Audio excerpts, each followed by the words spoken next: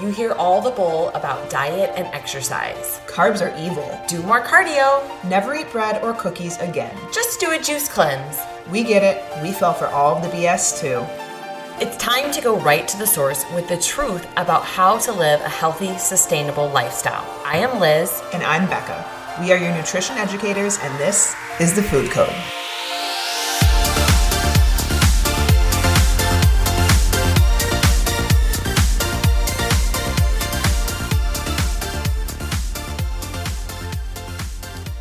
Welcome back.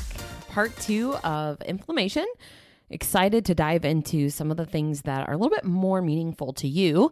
As you learned in the last episode, the difference between inflammation, types of inflammation, and what kind of common signs or symptoms you might be looking out for. Now that you understand that, we're going to talk about how you can identify maybe some foods that would be impacting your chronic inflammation.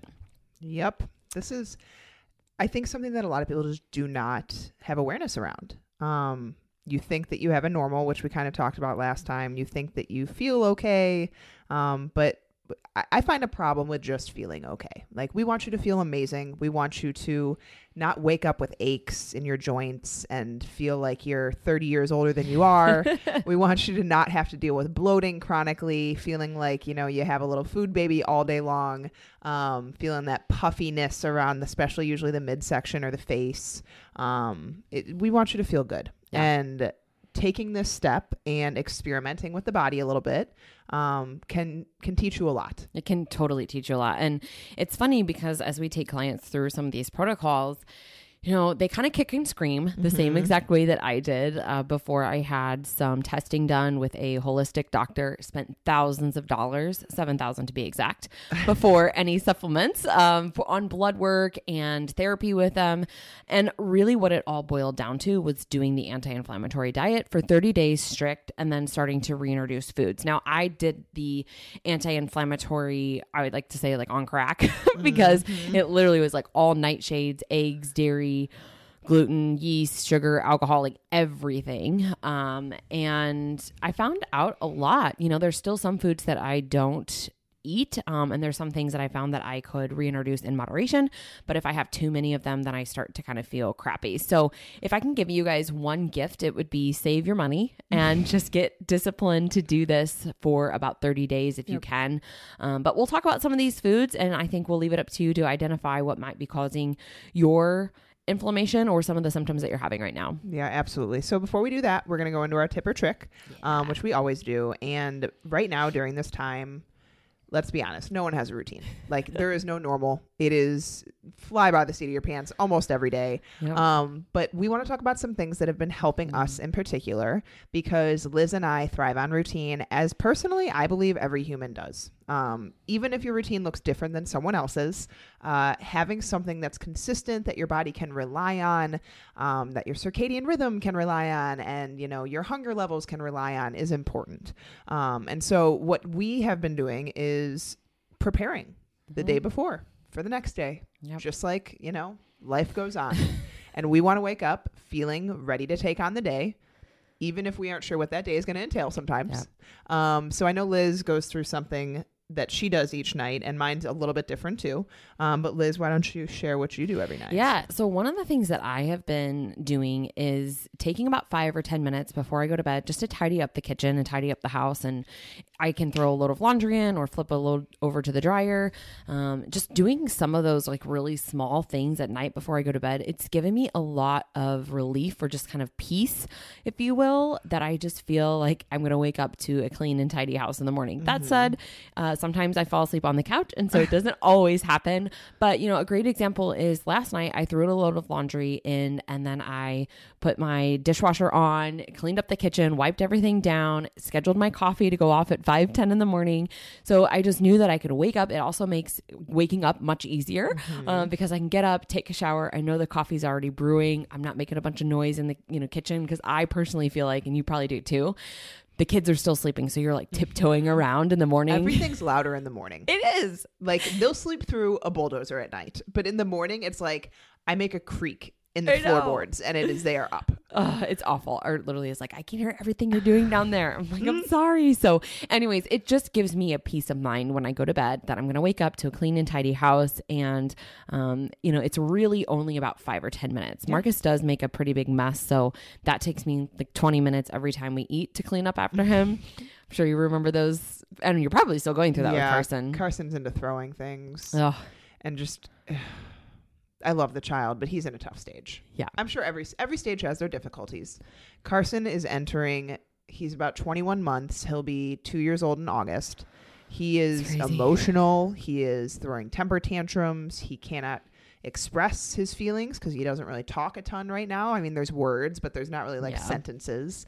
And he gets frustrated extremely easily. And it is very trying on Mama all day long. I don't know how you do it. I was walking with Art last night and I literally told him, like, I don't know how Becca does it. You have patience of a goddess. I am nervous for myself. Like, I literally said to him, I'm not sure that we're equipped and like prepared for what's coming.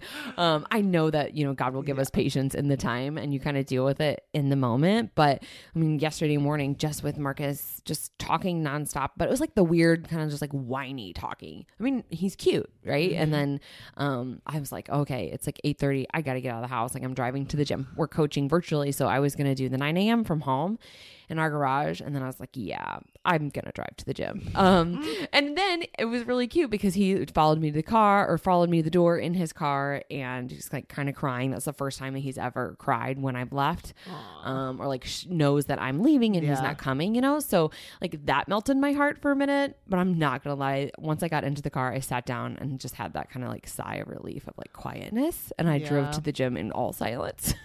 Yeah. Sometimes at the end of the day, Nick's like, are you okay? I'm like, I'm physically exhausted. Yeah. Physically, mentally, emotionally. And Nick helps, but because Nick has a little bit more of like corporate job and meetings and all that kind of stuff, I will say that I've been taking a little bit more of the work with Carson because I'm a little bit more flexible with my schedule, which we had a discussion around. But it's hard. I mean, he's in the stage of temper tantrums and like at first I fought them and I was like trying to calm him down. Now I just kind of let them happen. He has like 15 to 20 a day, mini temper tantrums. Like the other day, he's into crossing the street and we have a little 4-way crosswalk by our house. That's not like a major intersection and we walk in circles around it. And he makes left turn after left turn or right turn after right turn and just wants to cross all the crosswalks. And when I make him stop, because I'm like, we need to stop crossing the street, he throws himself on the ground wherever we are and someone else's lawn or driveway or just on the sidewalk and like flails around and whines. And I'm just like, I let it happen now. I honestly would stand there and laugh. I mean, that's what I do at this point. It's just like, and he mumbles his babble of whatever he's trying to say where like, if I tell him not to touch something like, the breakable things in our house or the lamp, I'm like, Carson, no. And then he puts his hands on it. It's like he's defying what I'm asking of him. I basically don't say no anymore because it just makes him do it more. Yeah. He's in that stage. So it's just a little tough. Yeah. But what I've been doing is the night before, I always try to make sure everything's clean.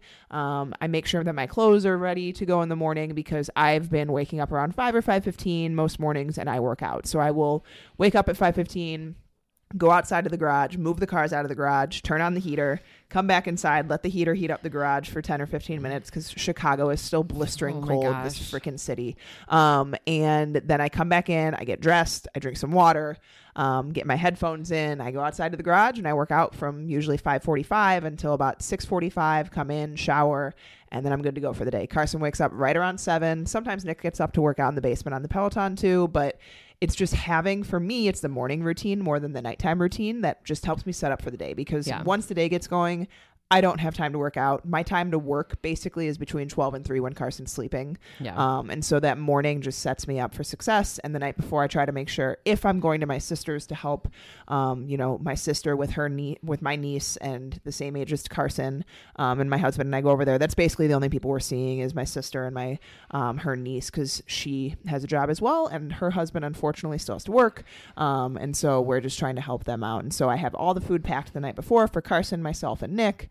So it's just preparing because I'm sorry, guys, but like you will not succeed without preparation in some way or shape or form. Absolutely. You have to have a preparation of either what you plan to accomplish that day or what you plan to eat that day or when you plan to work out.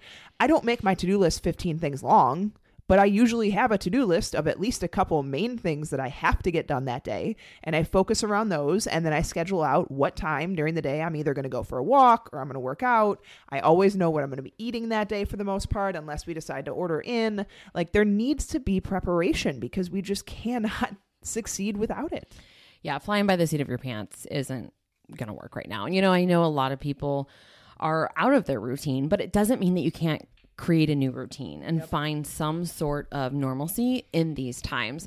And I was telling Becca this morning, my post on Instagram today is actually about how I kind of disagree with some of the people who preach about having the same morning routine every single day. No. You know, kind of what we talked about. Some mornings I get up and I do my workout because that's the only time I'm going to be able to get it done. However, if there are some things that are kind of like stressing me out or mentally kind of, you know, worrying me, as far as work, for example, like I get up extra early, then I get it done. So this morning I got up at 5. I've been getting up at 5 every single day. I like to get up at the same time every day. If we like the rhythm, right? Your body's like routine. But I knew, obviously you're coming today. We have calls. We have different things we want to get done. I wanted to zero out my inbox, wanted to send some stuff over to our mentor and then get my workout in. Now my schedule has changed and I didn't do that, and that's okay.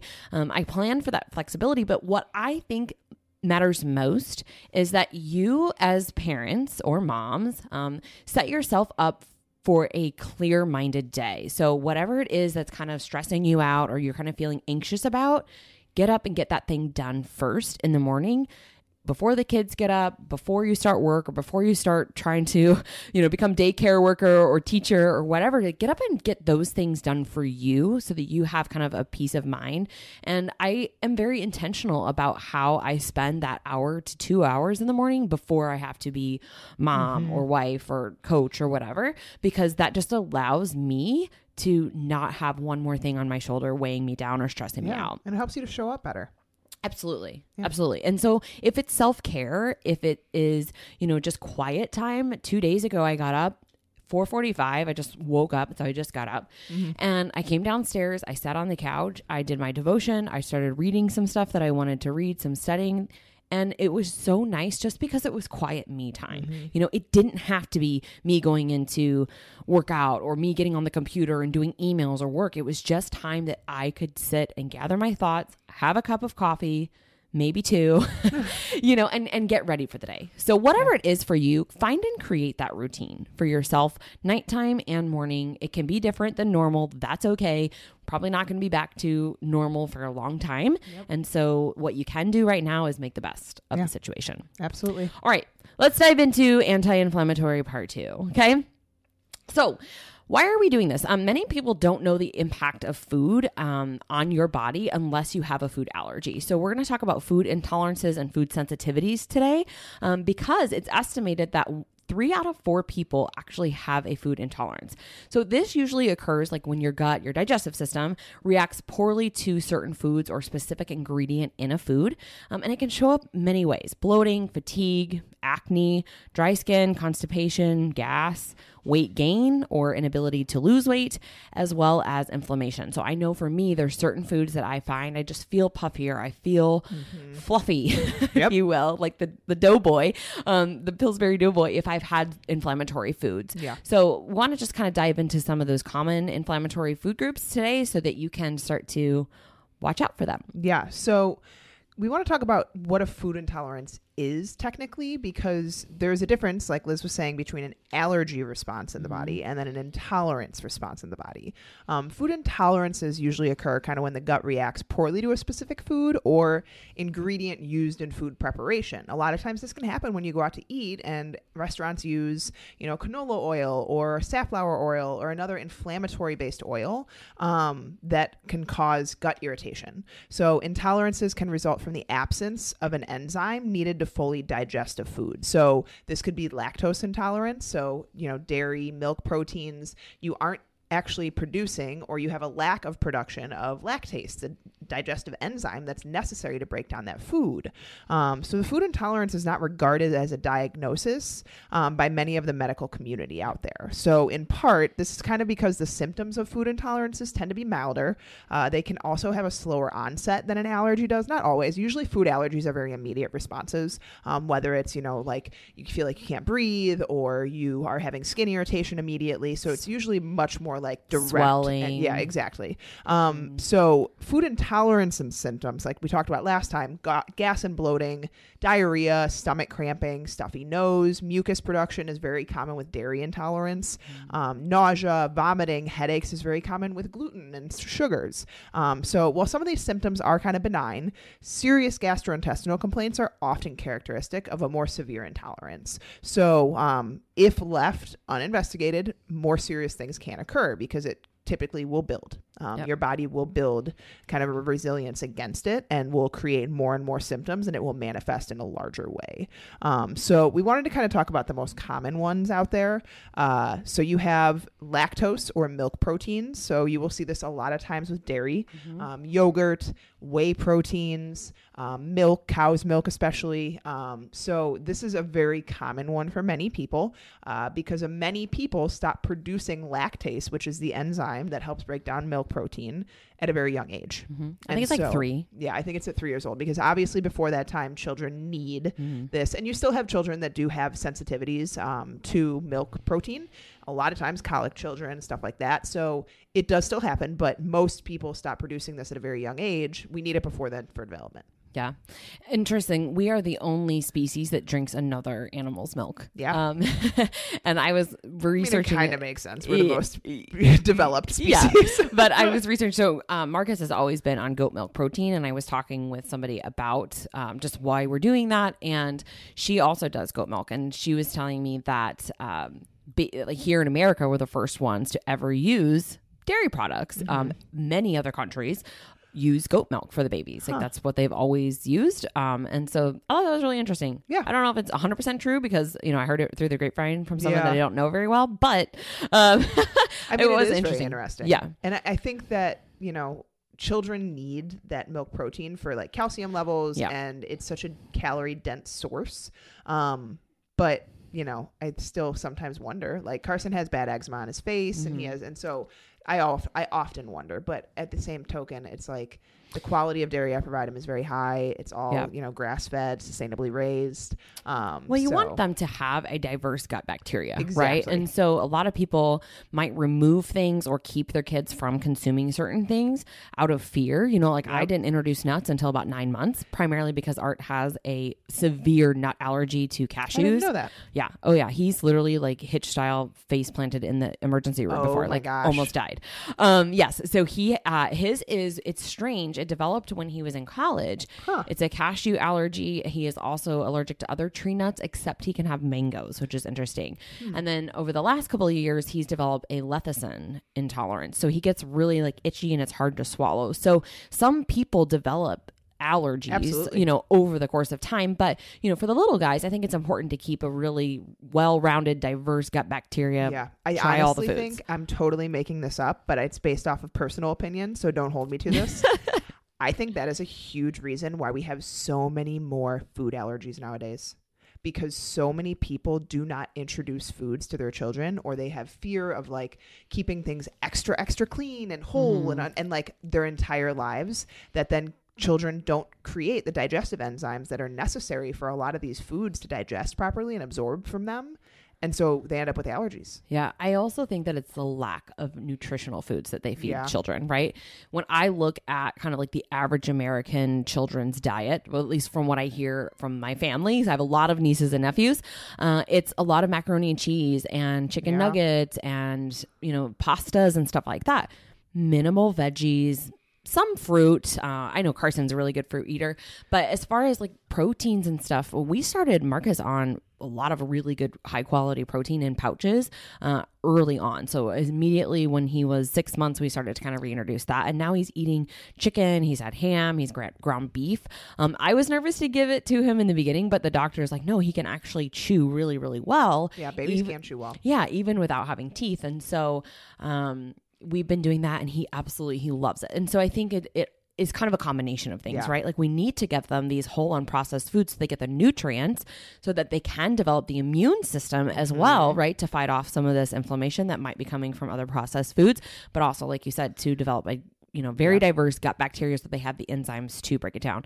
Another story for another day. Yes. Let's move on to the next type of intolerance. So yeast is another one. So Candida albicans is breads, baked goods. It can also be kind of exponentiated by sugar. So sweets, pastries, alcohol, this kind of thing. So you're thinking like beer or, mixed drinks, wine, stuff like that, is another very common food intolerance. Gluten is the next one, including both celiac and wheat sensitivities, grains such as wheat, barley, rye. So this is one of those things where you got to look at ingredient lists. You got to look at, you'd be surprised the things that contain these foods and that contain these ingredients that you might be sensitive to. Yeah. Well, and I think gluten is getting a lot of hype right now. Like there's a lot of buzz around gluten-free. If I go gluten-free, I'm going to lose all this weight. And realistically, like that's not how it works. Many times when they make baked goods that are gluten-free, you have to use another sort of binder. So when gluten's removed, they typically put in fat. So this could be, butter, coconut oil, things like that. But a gluten intolerance or sensitivity can create symptoms similar to celiac disease. So a non-celiac gluten sensitivity will mirror celiac symptoms. However, the issues are not as a result of an autoimmune disorder, and the problem is not genetic. So for this reason, a person with non-celiac gluten sensitivity will not experience like the small intestine damage from ingesting gluten. However, they're going to have the unpleasant symptoms. So those unpleasant symptoms can be headaches, skin rashes, acne, joint pain or numbness, fatigue, forgetfulness. So there's a book called The Grain Brain. That's a really good one. So if you feel like you can't focus or like ADHD, you might want to try removing gluten. Some other ones here are diarrhea, constipation, gas, and bloating. So if you suspect a gluten intolerance, try eliminating it for at least 14 days. I like to say 30 days. But some people don't feel mentally they can do that. So commit to at least 14 days. If you have like a wheat allergy too, those can show up as skin issues. So itchy rashes, hives, facial swelling, breathing problems. So I think it's just something that you might have a mild reaction right now. I'll give myself as a perfect example. Anytime that I would have beer, which I've completely stopped drinking in the last year. So sad. I know, it's so sad. It's so good. But anytime that I have beer, typically what happens is one, I get bloated pretty immediately. I do too. It's so filling. I can't have it anymore. But what happens for me is about 48 hours later, sometimes 72 hours later, my back and my joints hurt so bad. So it's not always like these sensitivities and intolerances. It's not always going to show up right away like the allergy would. It can occur up to 5 to 7 days later that you're starting to see, some of these symptoms show up. Yep. And I'm the same way. I actually get stopped up and constipated when I have any type of like high amounts of wheat with beer included in that list. It was funny because for a really long time I drank it and thought I was fine. And I'm sure my body like acclimated somehow. Yeah. And I was not as regular going to the bathroom at that time in my life. Who would have known? Because I didn't pay attention to it. But yeah, I'm the same way. Literally, as soon as I take a couple sips of beer, my stomach is already like 3 months, 4 months pregnant. Sad because it's so good. I know. I love beer too. What's your favorite beer? Way. Oh gosh, that's a good question. I really like Bell's Winter White Ale. Okay. I like Blue Moon, that kind of beer. I also like Revolution Anti-Hero IPAs. Yep. Nick's a huge IPA, heavy IPA, hazy IPA, stuff like that. I can't handle those. Like the 120-minute Dogfish Head. Yeah. I'm like, there's 11% alcohol in a beer. So super strong. Too heavy. Super strong. Yeah. I'm much like you. I love the wheat beers. So any of the summer ones, the tangerine wheat, that's my favorite one.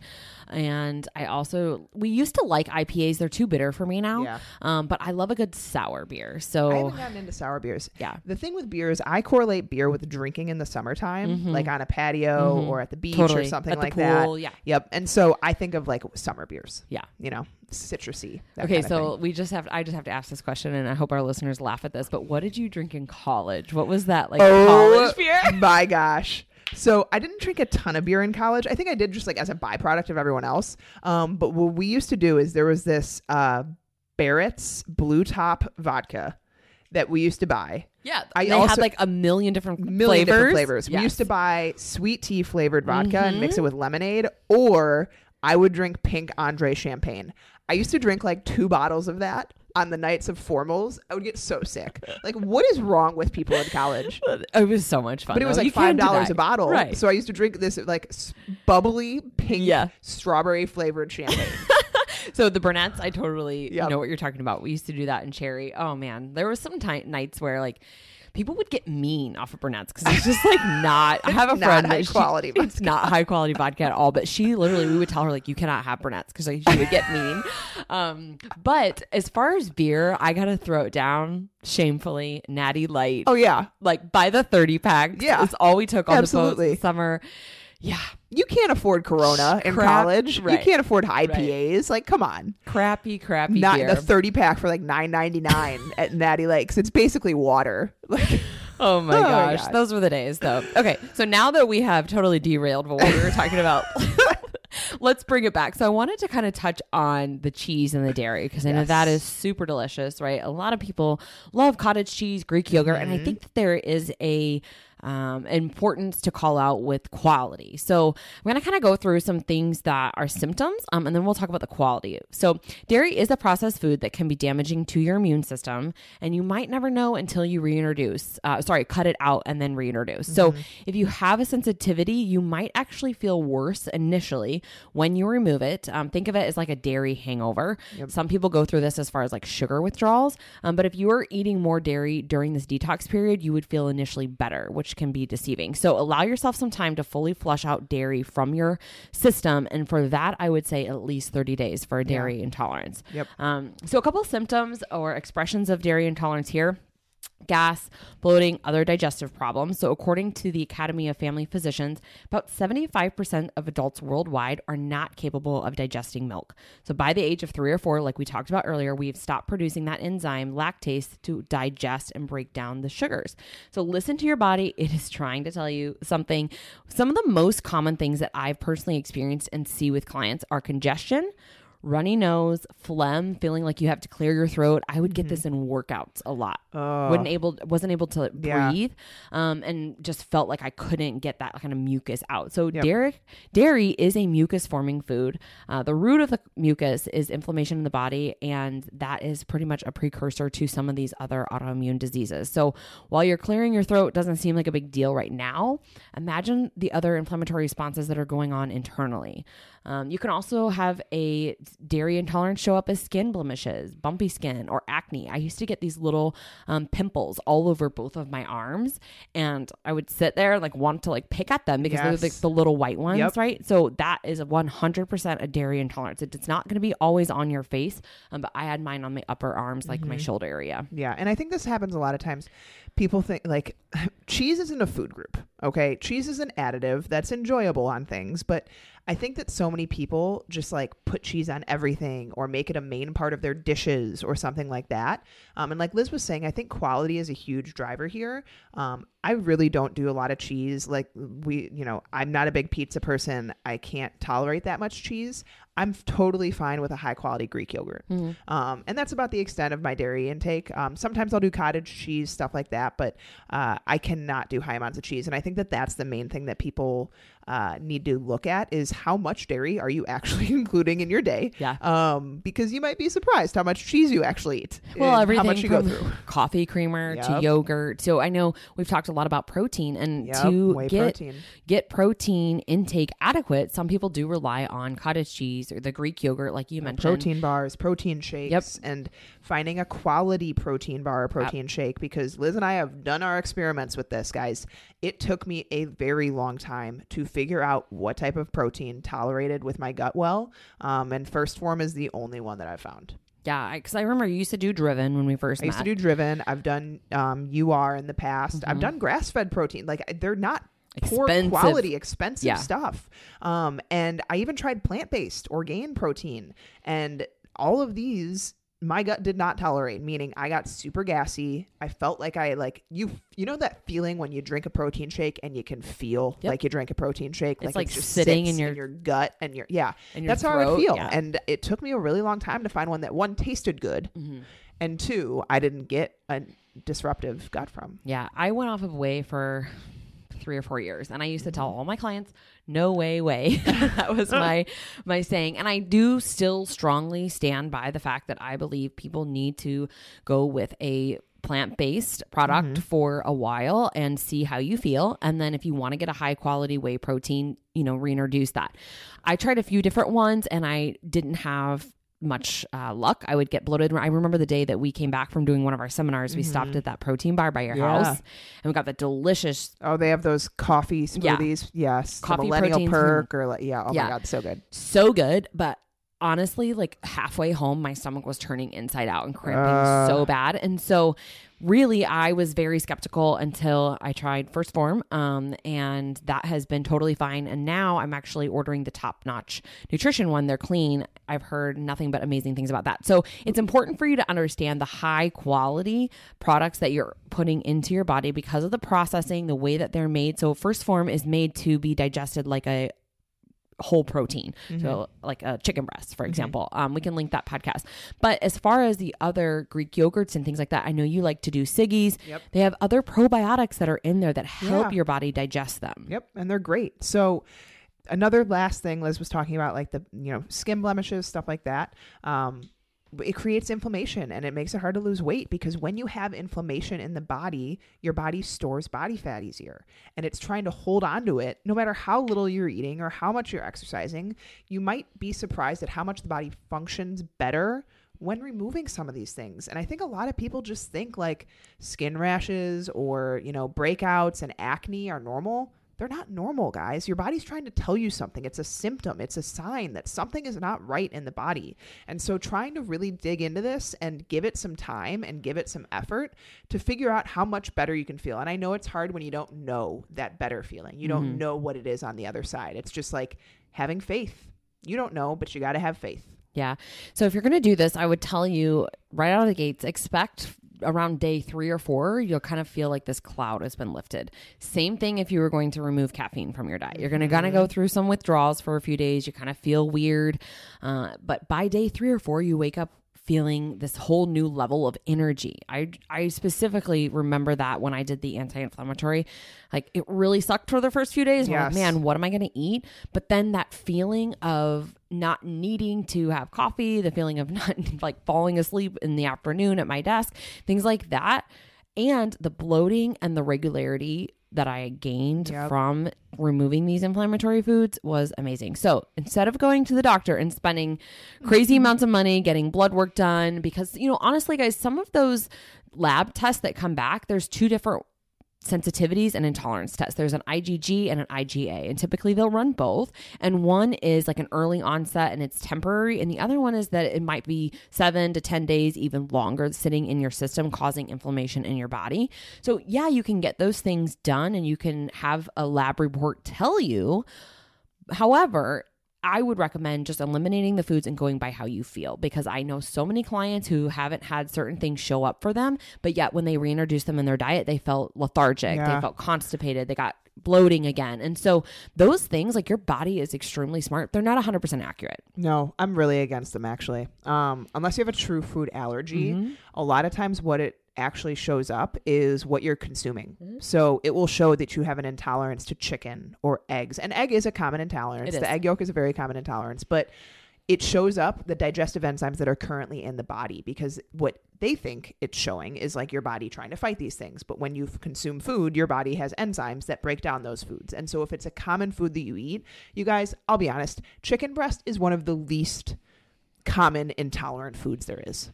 Like, not many people have an allergy to chicken breast. And so like that is the problem with these tests, is that they a lot of times aren't actually telling you what you're intolerant to. They oftentimes tell you what's actually in your diet at the time. So I'm against them. I am also against them, because there were some things that showed up on there that I have never even had. Yeah. I can't even remember now, because it's been 5 or 6 years, but it was some very, very strange things. But I think it's very interesting, because so many people are against kind of doing this because, one, they're uneducated. They don't understand the impact, right? Like, they just think that there's this way of feeling and that it's kind of normal throughout their day, that their friends are bloated too, or their friends have these issues too. So that's normal.